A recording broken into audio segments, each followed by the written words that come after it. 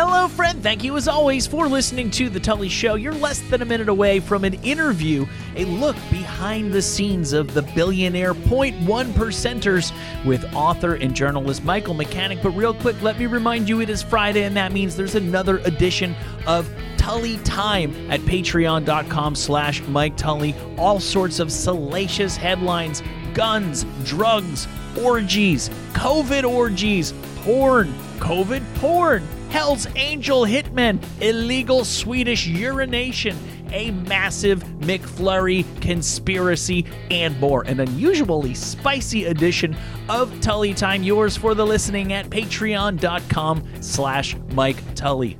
Okay, you ready to start this show? Your host of the evening is a really funny dude. I forgot his last name, but I've seen him before, and he's really funny. Give it up for Mike.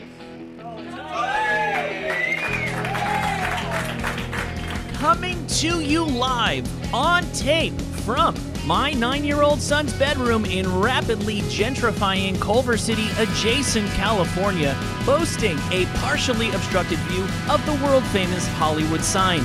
This is The Tully Show. I am your host, Mike Tully. Joining me today, a senior editor and regular contributor at Mother Jones, and the author of an intensely researched yet punchy and highly readable new book entitled Jackpot: How the Super Rich Really Live and How Their Wealth Harms Us All.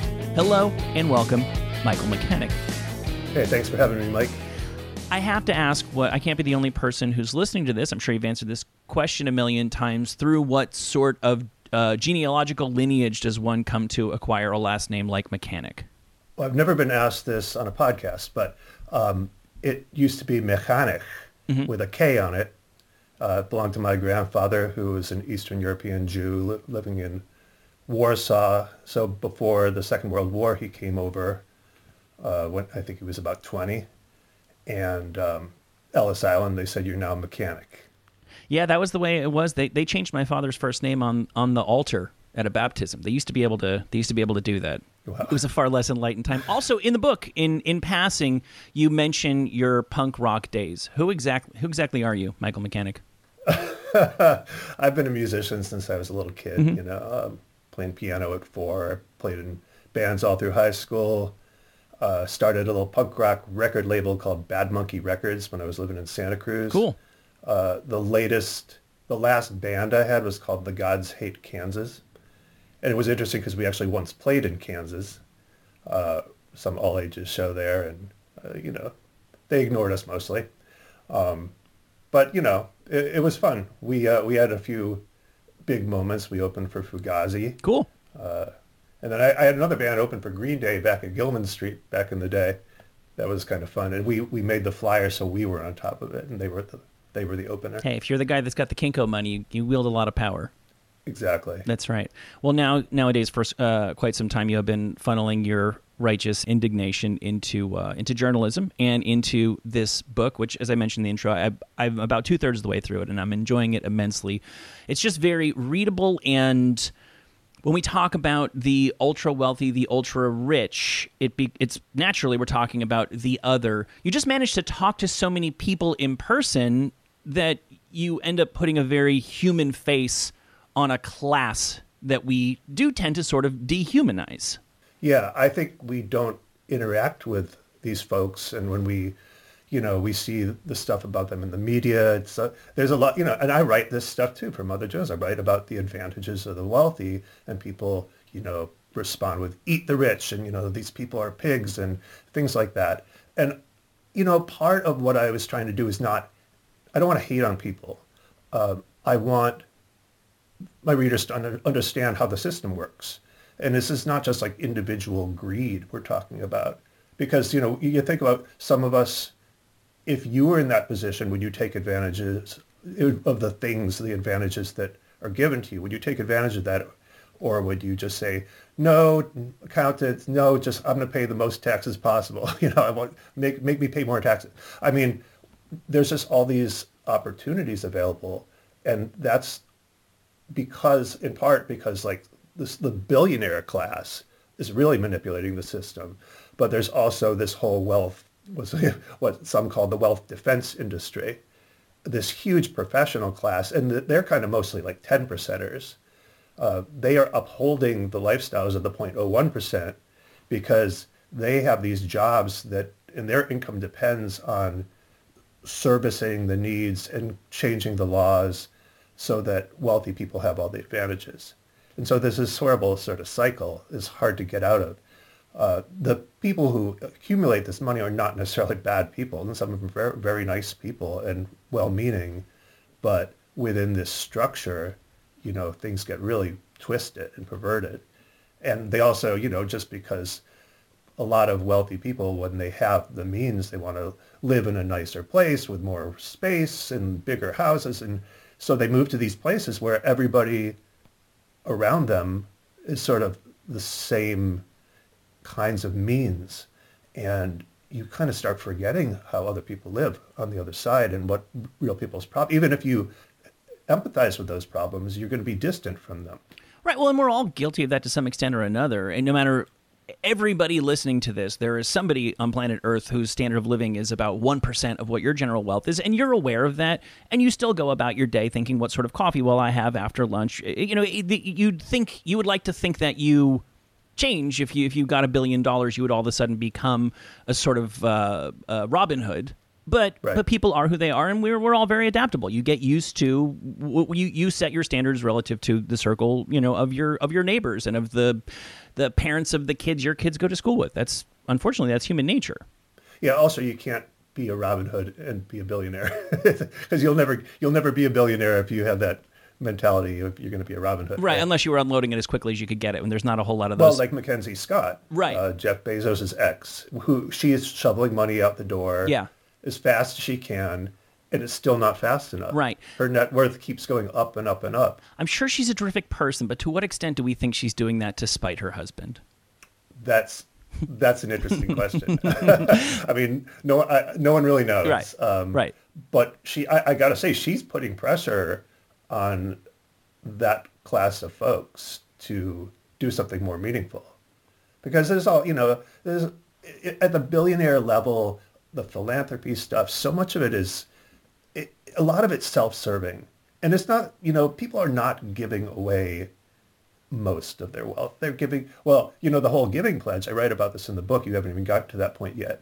But you think about, so the pledge is to give away a majority of your wealth. Among billionaires, Well, the Warren Buffett thing, yeah.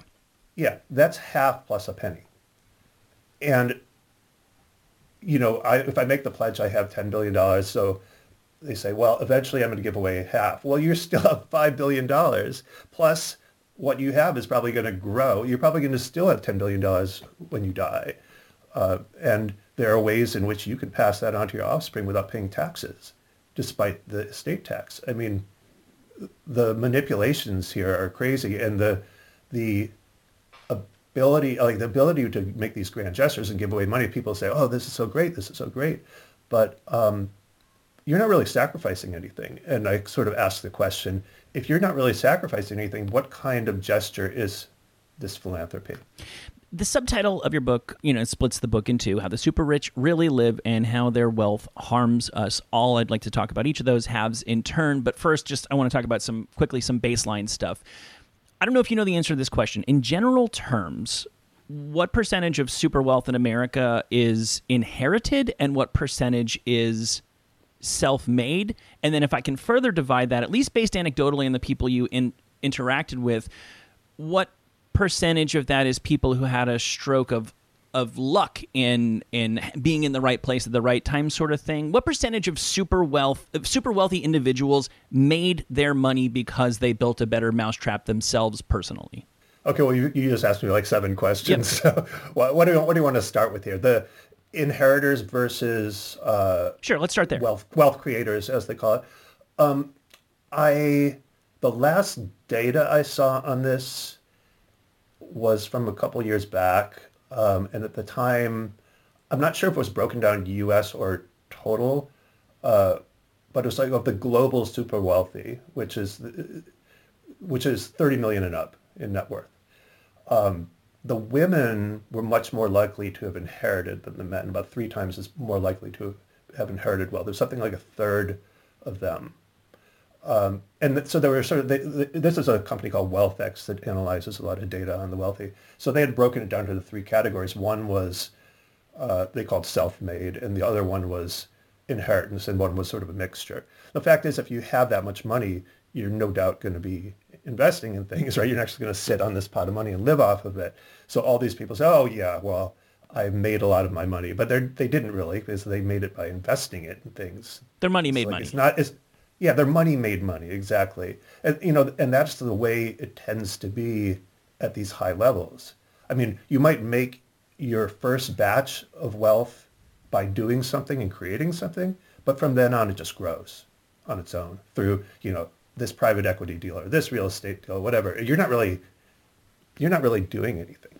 And that's sort of one of the messed up things about our system is like the fact that money just attracts money.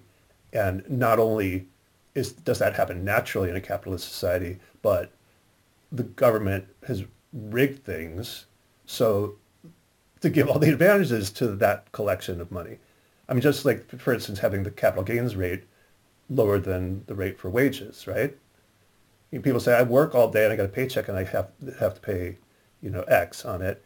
But if I have a pot of money invested and I take profits from the stock or whatever I bought, it's a far lower tax rate. That doesn't make any sense. It's backwards, right?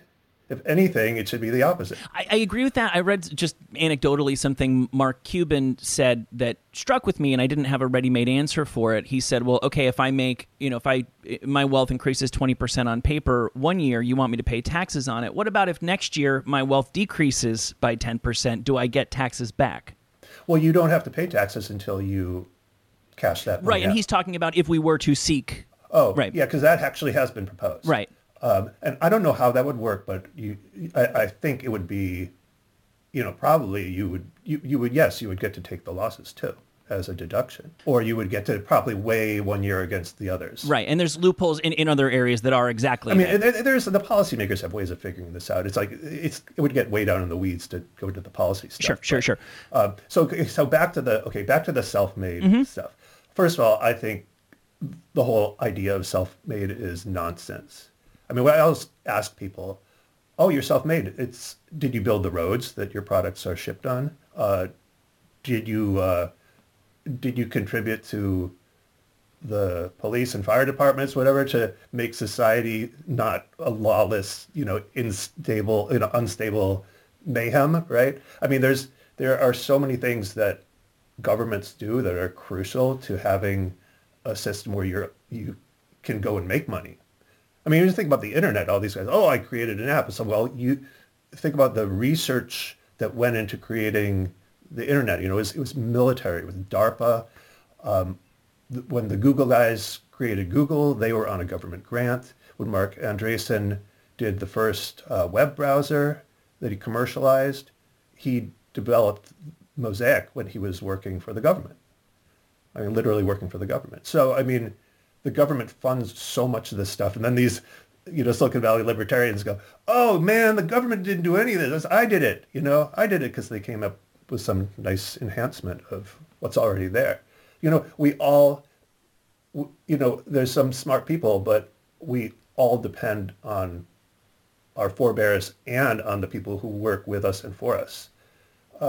So self-made to me is sort of a narcissistic conceit. You spent a lot of time with people who have and have made fabulous sums of money. On average, did they strike you as exceptionally talented or clever? Most of them are pretty smart people, or they certainly are smart in But the thing is, think about it. I'm from Mother Jones, right?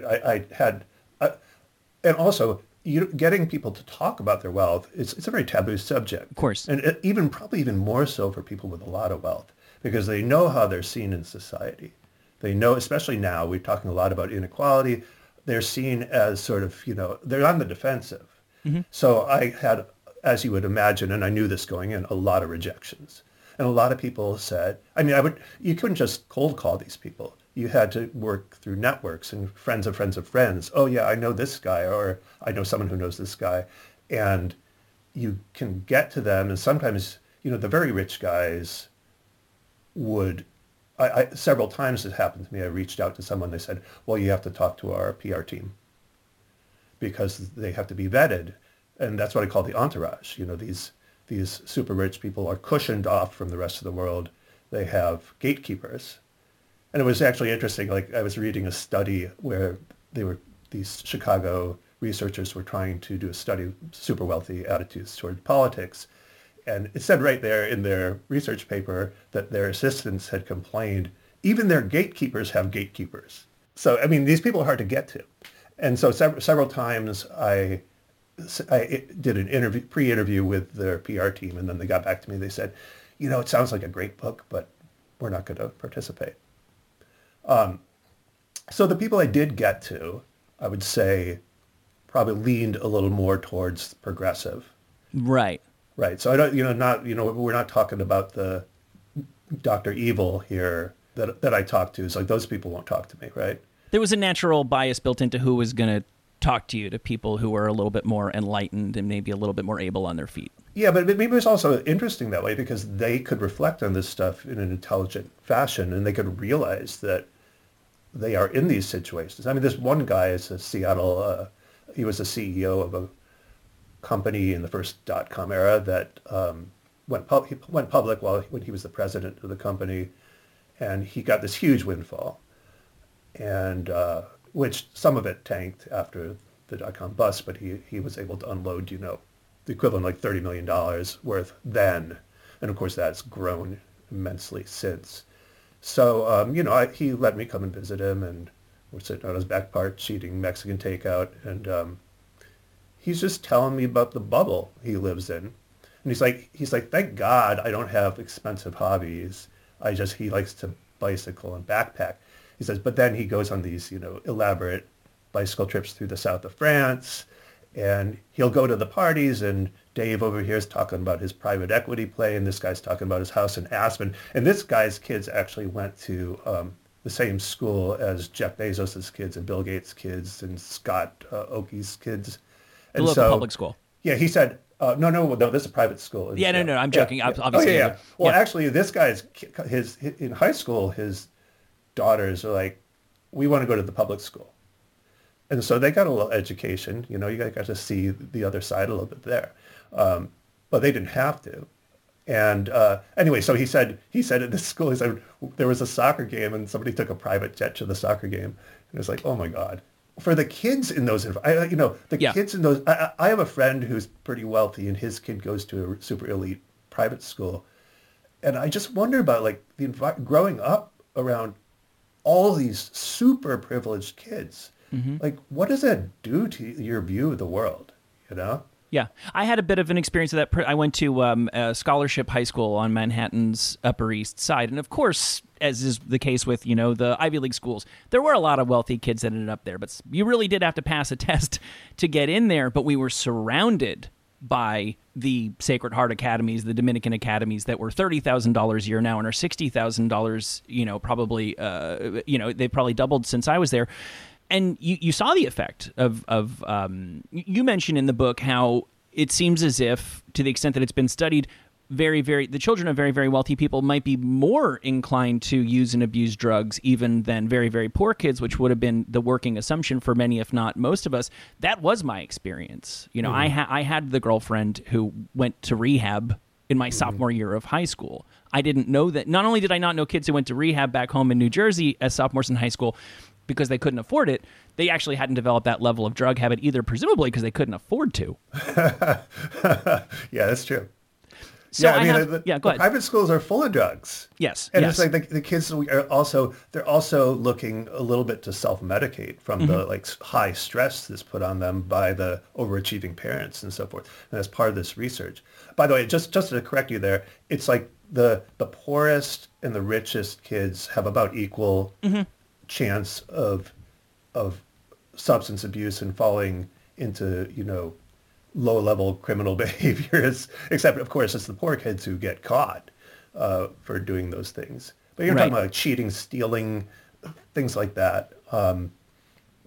When you are from a wealthy family, you have a cushion. I mean, you have parents who will hire you a good lawyer if you get in trouble, or can send you to an expensive rehab. Right. And when you're really poor, it's not so much that way. And the thing is, our society kind of conflates poverty with all these social ills. There's plenty of social ills at the upper end, you'll find out. Right. Like somebody I was talked to about the book, she's not in it, who's an heiress, and she said, oh, you should really do something on the terrible like drug and alcohol problem among the super rich, like adults. And I said, that's interesting because there's this problem with the kids.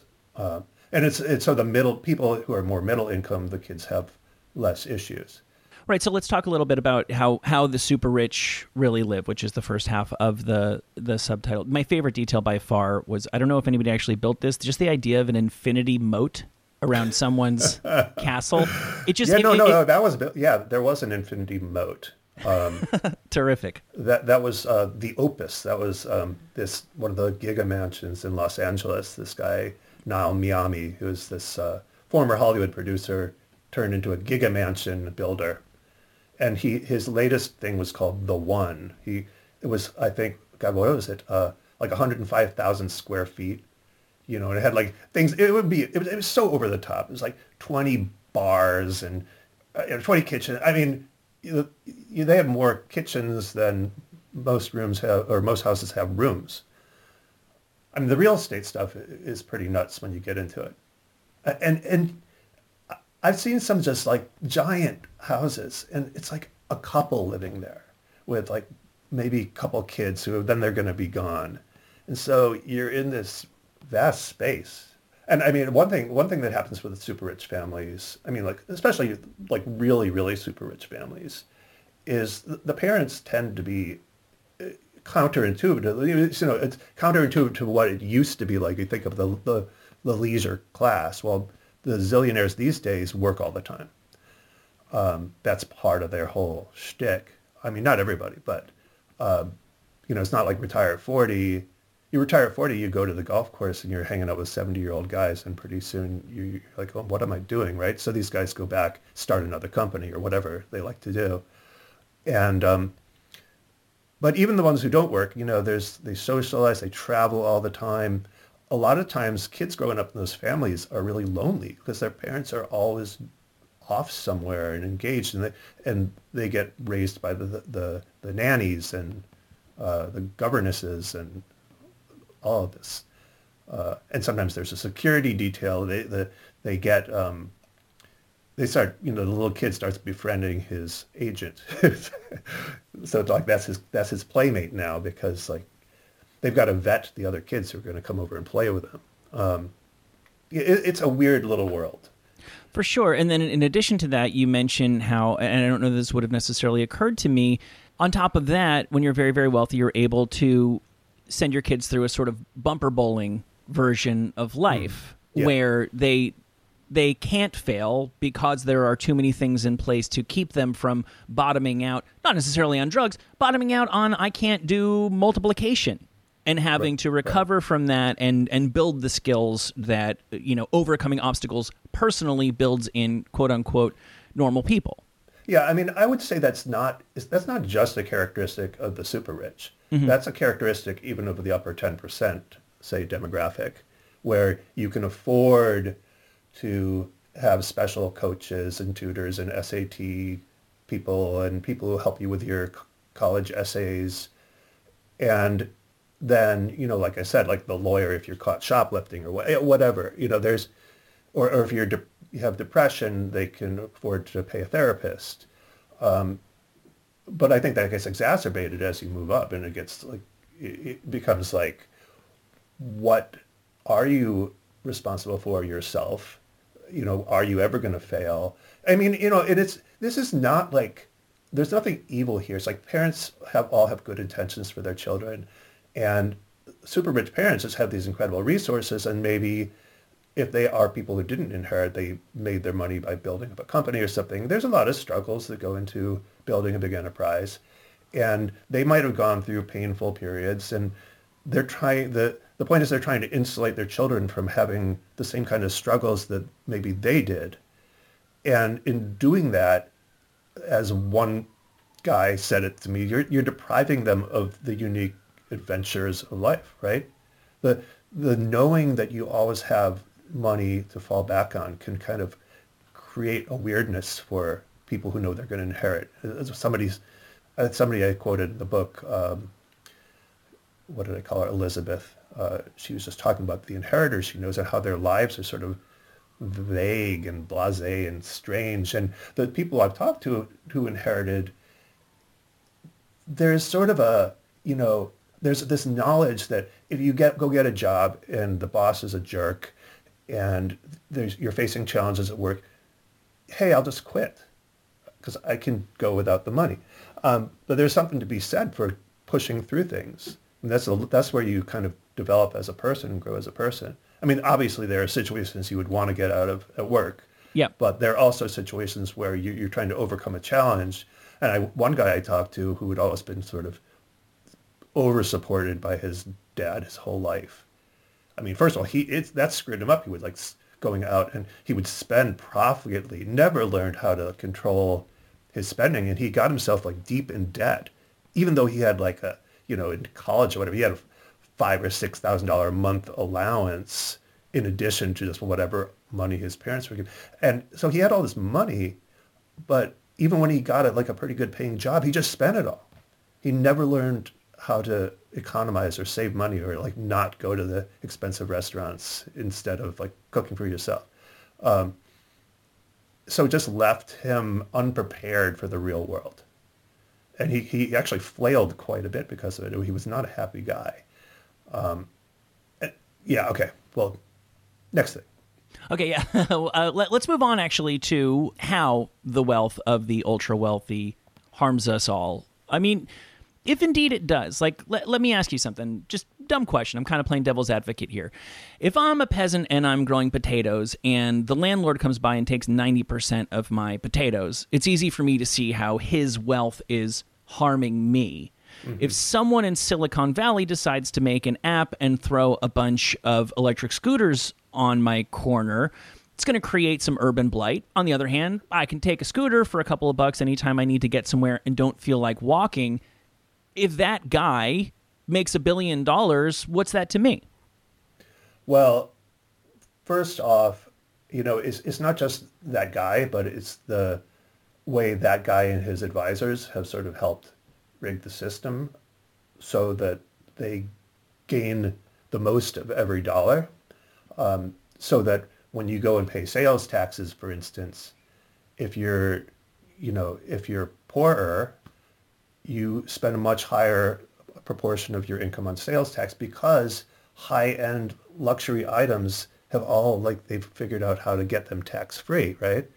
Not either by, getting around it. So I have a kind of a funny thing in there where if you buy a yacht, you can take it into international waters and you close the deal in international waters and there's this magazine, Marlin magazine. It says, oh, you got to take a picture of the buyer and the seller and your lawyers or whatever with the GPS to prove that this was done in international waters so you don't have to pay any state sales taxes, There's all sorts of things like that. And then things like legal services, lawyers, accounting firms, all this kind of stuff is also untaxed. And these are services used by the wealthy. In fact, they're used by the wealthy to grow their wealth.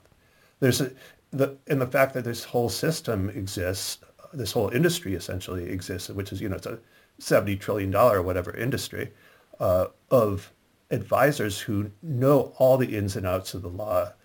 And they give tremendous advantage to people that already have great means. So what happens is the harm there is they're draining the government coffers.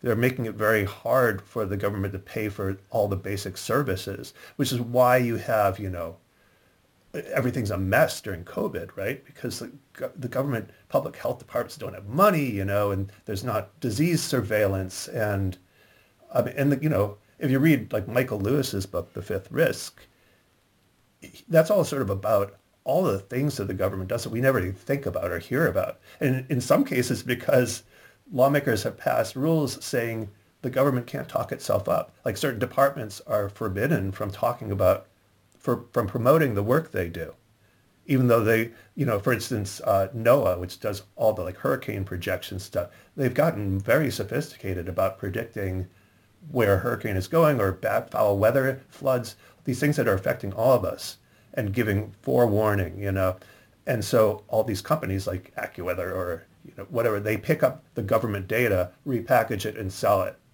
But we think, oh, that's not just coming from this company, but it's not. It's coming from our tax dollars. If you look at wealthy areas, in the roads in wealthy areas, they're beautiful. Everything's well groomed. You go to the poorer areas, and the roads are a mess. All these sorts of things is because we're draining government resources. Now, nobody likes, the government is a big, slogging, inefficient thing. Sure. Makes a lot of mistakes. It's cumbersome. It's frustrating as hell. And so it's easy to demonize. But it's also essential. And it's essential in times of crisis. And right. It's literally better than nothing. Yeah. Well, it's sort of like who maintains, stability and order in a society and fixes things. Who do we depend on, right? That's a whole nother conversation. But right. But as it stands, public resources as it stands, like the system we have now, it's sort of like lower level taxpayers are actually subsidizing rich taxpayers, which is not the way it should be. Of course not. Yeah, it doesn't. It doesn't. The more you look into these sort of structures and the way taxes are structured, it doesn't make any sense. Well, let me ask you something, a follow-up to that. Again, just a very, very naive question, but when I believe, regardless of what we might want to believe about far right-wing America, whatever, I believe that at least 50% of the population, the voting population, wants the very wealthy to pay more taxes.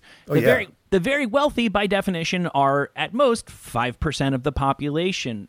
By what means are the rich able to perpetuate and even extend this set of rules that benefits them at the expense of the rest of us? Well, the very rich people with 100 million, 200 million and up, many of them start what's called a family office. These things have proliferated. No, you don't. Most people had, I actually threw it out on my Facebook page to ask my followers. I said, hey, survey, who here knows? And my Facebook followers are not a bunch of, uneducated people. They're educated people. Who knows what a family office is? The only people who did know were like lawyers. Right. They're the only ones who knew. Nobody else set them up for rich people. Right. Exactly. So you have these family offices, and they actually have sort of trade organizations that get together, and they have a lobbying organization that goes and makes sure that their activities can remain opaque and unregulated. And they mainly exist to sort of steward the wealth of the family and make sure that it gets passed on grows and gets passed on to future generations. And they will have sometimes some of these things have dozens of employees. You'll have aircraft specialists, and you'll have estate planners, and you have all these people. So it's like a private army of professionals that these very rich families have. And they also have lobbyists, and they tend to be business owners, these people, and the businesses all have lobbyists. So on one hand, you got guys like Bezos and the billionaires. Oh, COVID, we're going to open up our wallets. We're going to give more money. Oh, we're going to give for racial justice. We're going to do all these things. On the other side of the coin, they have lobbyists trying to get things into the COVID relief bills that are huge tax breaks for them. And they succeeded in that. Massive tax breaks. In fact, if you look at the PPE loans that were given to businesses, they went first to favored clients of big banks. That's how it kind of worked out. And second of all, both of the Republicans and Democrats together passed a rule that said you can not only, we're going to forgive your loan, and you can deduct it from your expenses. So they were getting a double cut. And because of the way the loans were distributed, that money is going to very wealthy business owners. The mass, it's $120 billion giveaway with that rule. So things like that. It's their ability to manipulate the political process that really is where the wealth causes harm to others. I mean, they're hoarding the resources of the society and leaving other people with less. I mean, if you look at the public schools in areas that aren't wealthy, they're a mess. But if you go to public school in Woodside, California, or Ross, California, they're fabulous because the rich locals set up a foundation, and that's a text to, it's a charity. And so they can raise millions of dollars for their local schools, feed it into all sorts of programs and extra, enrichment. And these schools are beautiful. They're basically private schools, but they're public schools. And then they can go and say, oh, my kids go to public school. I'm just an everyman, right? But in fact, it's like the parents from poor districts are subsidizing these very wealthy public schools. So, I mean, there's a whole range of things like that. The other thing I would say is, just like I said before, there's this whole wealth defense industry, which is not the 1%ers, it's the 10%ers who are, it's become in their financial interest to further the advantages of their clients who are the super wealthy. You mentioned, having access to government, and obviously a way that you can have that access is through campaign contributions. I've been trying in different ways to wrap my head around that for a while, but it just seems to always come down to things were pretty bad, and then there was McCain-Feingold. That cleaned things up a little bit. And then there was Citizens United, and now things are bad again. And since that decision came from the Supreme Court, not from Congress, they may be bad forever. Is the issue more nuanced than that? I think so. Okay, I mean, good. there are I'm glad things. to hear that. I mean, I haven't delved too deeply into what could be made. It's really a matter of how it's structured. I'd have to look at those court cases to tell you, but I did talk to Russ Feingold for this book. You did, yeah, that's right. Yeah, and so he's very frustrated. I mean, this is his signature, really, his signature thing as a senator, and McCain-Feingold, there's almost nothing left of it. I mean, since the very first Campaign Finance Act was back in 1916 or something like that, and back then it banned corporate donations to politicians, but that's over now. I mean, now corporations can give all they want to PACs for politicians. They can give massive amounts, unlimited amounts to political parties and their committees. And much of it can be hidden too through these various methods. So it wasn't just Citizens United. Actually, it was 4 or 5 different federal court decisions that gutted the whole thing. I mean, there's not much left anymore. And if you look at, there's been studies of sort of who expects access and who gets it, and it was something like, I mean, I think in the book I said there was this research done. They surveyed very wealthy people, like 1%ers, not, they vary in wealth. Because even among the 1%, the wealth distribution is so skewed, it's crazy, It's like if you take the 1%, it's like looking at, when you look at the entire population and then you look at the 10% and the 1%, there's all you see these charts where the wealth just grows and grows and grows. Well, you can do the same thing if you take the 1% and you divide it up into the 0.1% and the 0.001%, and you see the same chart because wealth begets wealth. Anyway, so they surveyed these people. They found that 40% of the 1%ers they had surveyed within the past 6 months had reached out to their senator or congressperson with some kind of request. And then then there was a similar survey with thousands of just everyday voters. And they had, very few of them had reached out at all in the past 6 years or something like that. I mean, and the attitude among that group is well, it's not, no one will listen to us. Whereas the people at the top figure that they're going to get a call back. That's right. That's right. You would call your senator too if your senator was going to call you back. Yeah, or even at least an aide or something. Yeah, that's right. Call you back and say, hey, what can we do for you? Oh, you don't like this policy? I'll talk to the senator. They have that kind of access, and they also have that kind of access because they give, they get invited to fundraisers, they meet the people in person. having a personal connection to somebody really makes a difference. Yeah, it's, you are heard. And there's a lot of evidence that among the very upper class, like the concerns are different. Because, for instance, you send your kids to private schools, so you don't want to fund public schools. I mean, that's the attitude of a lot of them. There's less interest in environmental protections. There's much more of a sort of pro-business deregulation kind of vibe. So that really differs from the point of view of the public at large. But they're the ones who get hurt. Right. And I wanted to ask you about the way the distribution of wealth works, particularly the ways in which it's changed. And in the book, you apologize for including a couple of graphs. I've actually found the pictures very, very, very helpful and instructive. Correct me if I'm wrong. Since 1970, the wealth for the general population has barely risen at all. For the top 1%, it's gone up fairly nicely. For the 0.01%, it's quadrupled. It's exponential. You look at the curve; it's like it gets steeper and steeper until it's straight up. So let me just throw an unfun theory at you. This is something I've always kind of wondered about.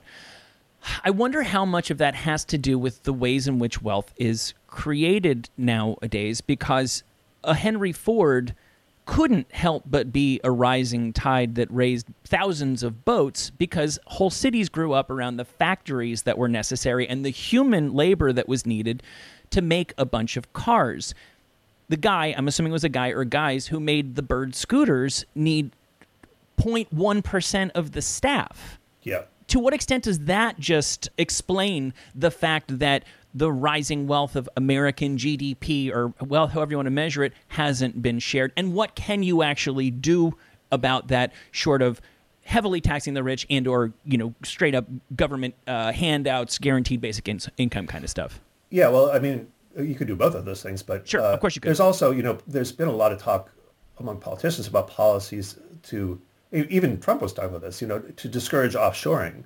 To do your manufacturing here. Now, the cost of products would go up, of course, because the labor costs would go up. But maybe that's not a bad thing, because and if you pay your laborers more, they can afford to buy the products. I mean, that's sort of one of the big, that was what Nick Hanauer, his capitalist argument for raising the minimum wage. He would say, hey, look, you want to be rich. Well, you want your employees to be able to afford the things you make, So pay them a decent wage, and that's not even a decent wage. I mean, what is it? $30,000 a year if you get minimum wage. Barely gets you an apartment in Oakland, California. So where were we? I went off track. Don't even worry about it. It just seems like where we are, I feel like we're in another Gilded Age. Somebody in the book put it this way to you. I think you quoted somebody. Over an amount of time, the cleverest 10% of people figure out a way to hoard the lion's share of the wealth. Mm-hmm. Then there's outraged, and then something happens to even things out a little bit. They kick over the anthill. Right, exactly. We all get our crust of bread. We all get to eat cake, and then slowly but surely the process repeats itself. And this is the way that I feel about corruption, and if you want to call this corruption, use the term for now. It's like cleaning your shower. It's never really clean. You can get it scrubbed perfectly clean, and then the second you turn your back, the mildew starts growing again. So we're just due for another reckoning. Are we going to get it? Has it already started? If so, what does it look like? If not, what is it going to have to look like? Well, it's funny because we've seen some of it happening with the later COVID relief bill. Mm-hmm. There's actually on the bottom of this been this family support, like child support, is actually a huge anti-poverty thing. But it's not just about anti-poverty. It's also, that raises up the people at the very bottom. Right.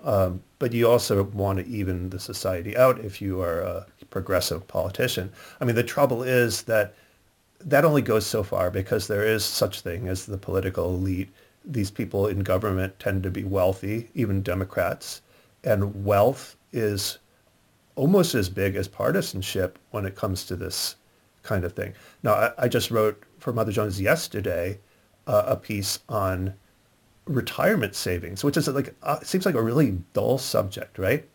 retirement. So the government sponsors, gives tax advantages to all sorts of different kinds of retirement savings plan. Your 401k, if you have an IRA, your KEO or whatever you call it.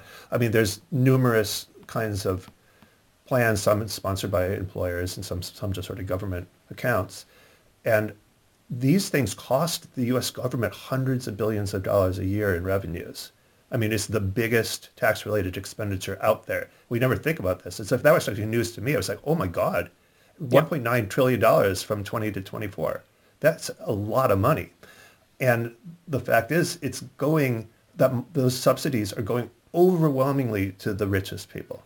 That's right. When you think of Roth IRA, 401k, these are buzzwords for a prosperous middle class and the promise of the American dream that if you work hard, you can retire comfortably. And yet, if the ultra rich are being extended the same benefits as middle class people, whatever that means anymore, well then the savings, what they're not paying in taxes, is exponentially greater than what you or I can expect to see. Yeah. So these bills are sold as a way to help. You always see that they always say, oh, we're going to help American families save more for retirement. Yeah. It's like, and that's all true, but which American families? Right. And actually, almost half of American families don't have a retirement account. Some don't have access to it. Some can't afford to participate in them because they don't have any spare money from their paycheck to set aside. And so what happens is you keep having these bipartisan bills, because you were talking about, well, what can be done? Yep. Well, I mean, this is a big driver of inequality because you are helping someone pad up, in some cases, millions and millions of dollars in their retirement funds. And then that stuff's going to keep growing until the end of their life. And then they just pass that on to their kids. And then you're starting a new generation of inequality. I mean, the estate tax situation is ridiculous. I mean, it's just... nobody's paying the estate tax, essentially. There was a woman who was Lily Bedletter or something like that. I can't remember her last name, but she's basically now, she was being confirmed when I wrote about her as Biden's number 2 in the Treasury Department on tax policy. And she had written a whole academic paper on inheritance taxes. It's turns out the inheritance taxes are effective rate is 2%. And that's not much at all, right?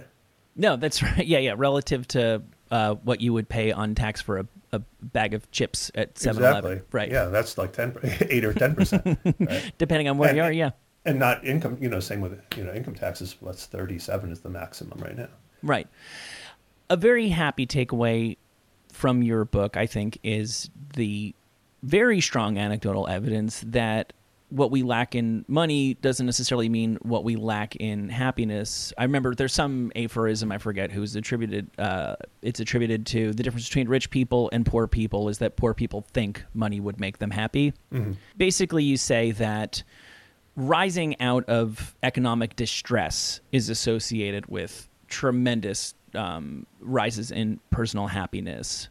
But really, you don't see any more with any greater accumulation of wealth. So if you're listening to this and you're not worried about, you're not overly worried about your credit card bill right now, you're about as happy as money can make a person. Yeah, that's more or less the case. I mean, you can certainly have more fun if you have a little more money. You can go on fancier vacations and you can travel more and so forth. And, I think there are probably some people I talk to who would dispute that. They say, oh, yeah, I'm happier because I can do all this stuff. But by and large, you've asked people about their own happiness. They look at they probably never get to talk to the super, super rich people. But if you look at, fairly sizable range, basically it tops out at, somewhere around, well, it depends on how you measure, but anywhere from $65,000 to $100,000 range. So it's basically if your needs are met and you're not stressed out all the time, and you get to have a little bit of discretionary income, people are fine. And it's actually when you get into situations where you're in a community and you have a house and all of a sudden your neighbor builds a bigger house and the one across the street builds a bigger, that makes people unhappy. They get, it's interesting, there was a whole thing on house satisfaction that I cite. There's a study and people, as their neighbors build bigger houses, their house satisfaction goes down. They start comparing. People compare themselves to the people around them. Yes. And so if you're wealthy and you live in this community that's always trying to like get the bigger, better thing, keeping up with the fancy Joneses, as one person put it in the book, it can drive you crazy.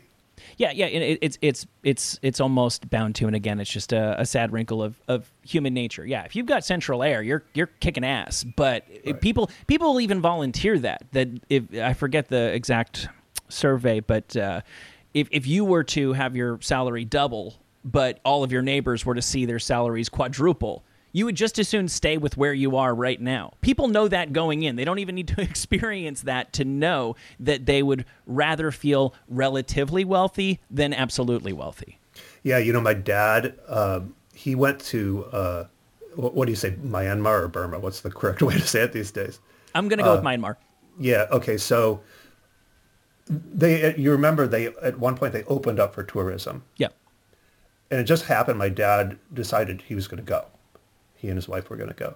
So they went there, and he came back and was telling me about it. And he said, one thing that really struck him is the labor technology there was just so primitive. Like people didn't even have like wheelbarrows. They would carry big stones on their backs and things like that. And his other observation is people were so poor there, but they didn't know they were poor. And so people seemed kind of, content to some degree. I mean, of course, they're under this awful regime, but Yeah. It didn't seem to be the wealth that was upsetting them.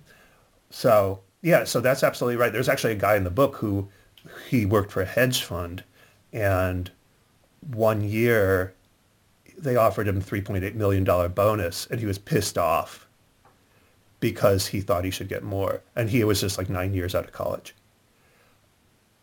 And so that's sort of when he had this whole revelation and ended up quitting the industry. I said, well, why were you upset? And he's like, because the guy who gave me that bonus cleared $400 million that year. And, when you're surrounded by such obscene wealth, your expectations just go crazy. I remember that anecdote. And the crazy thing is you can put yourself in his shoes. You really can. When you know that your boss made $400 million and you feel like you made him the lion's share of that, and you think you're really going to get 7 and then it's 3, it's crazy, but it's true. I think he's not the only. You don't have to be an awful person to be frustrated by that, no matter how insane that might be. On your Twitter, I think it was, you shared a photo of your book on Elizabeth Warren's desk. Right. It must feel nice. I mean, you don't have, if you're a billionaire, you can get your senator to call you back. This is another way to have access to the highest rungs of power, to write a book and to be able to know that your ideas and your research are reaching those levels. Do you have any evidence she's read your book? I have no evidence she's read it. I was just here's what was encouraging to me. She lives in Cambridge, Massachusetts. I sent it to her in Cambridge, so she clearly had taken the book with her to Washington. So maybe she read it on the train or something. It was interesting. In that picture, I kind of zoomed in and I could see. I put a letter. I would put a letter to when I sent a book to someone like that, and there was my little letter there in that picture. So That's terrific. She kept it as a bookmark or something. So anyway, so the piece I wrote yesterday, I just heard from a source that he had sent it to some senators' tax aides, and one of the aides told him, "Oh, the senator already forwarded that to me and told me to investigate it." No kidding. Yeah, so that's when as a journalist you're actually doing something. Right. So often we write a piece and some people send it around on Twitter or whatever, but we have no idea if it's having any impact. So when we know it's getting to somebody who has the ability to change things, that's a good feeling. That's a terrific feeling. Congratulations on that. That's actually really, really cool. I'm enjoying the book, even though I've already spoken to you now. I'm going to finish it. I look forward to finishing it. As I said, the information on paper seems like it ought to be very dense, but it's very readable. I mean, this could almost be beach reading, despite the fact that it is that it's covering something that's not trifling in the slightest. So I'm enjoying it, and I recommend everybody else check it out. The book is called Jackpot: How the Super Rich Really Live and How Their Wealth Harms Us All. And of course, as you mentioned, you are a regular contributor to Mother Jones. Thank you so much for your time and for this book, Michael Mechanic. Thanks so much for having me. thanks again for listening to The Tully Show. Before I let you go, let me remind you there is plenty more where this kind of thing came from at patreon.com/Mike Tully. I already told you about this week's edition of Tully Time. I want to remind you that the episode I put up 2 weeks ago is free and open to the public. Anybody can listen to it free of charge at patreon.com/Mike Tully. Hope to see you there. Thanks for being here, either there, here, or somewhere else. I look forward to seeing you again soon. Thanks.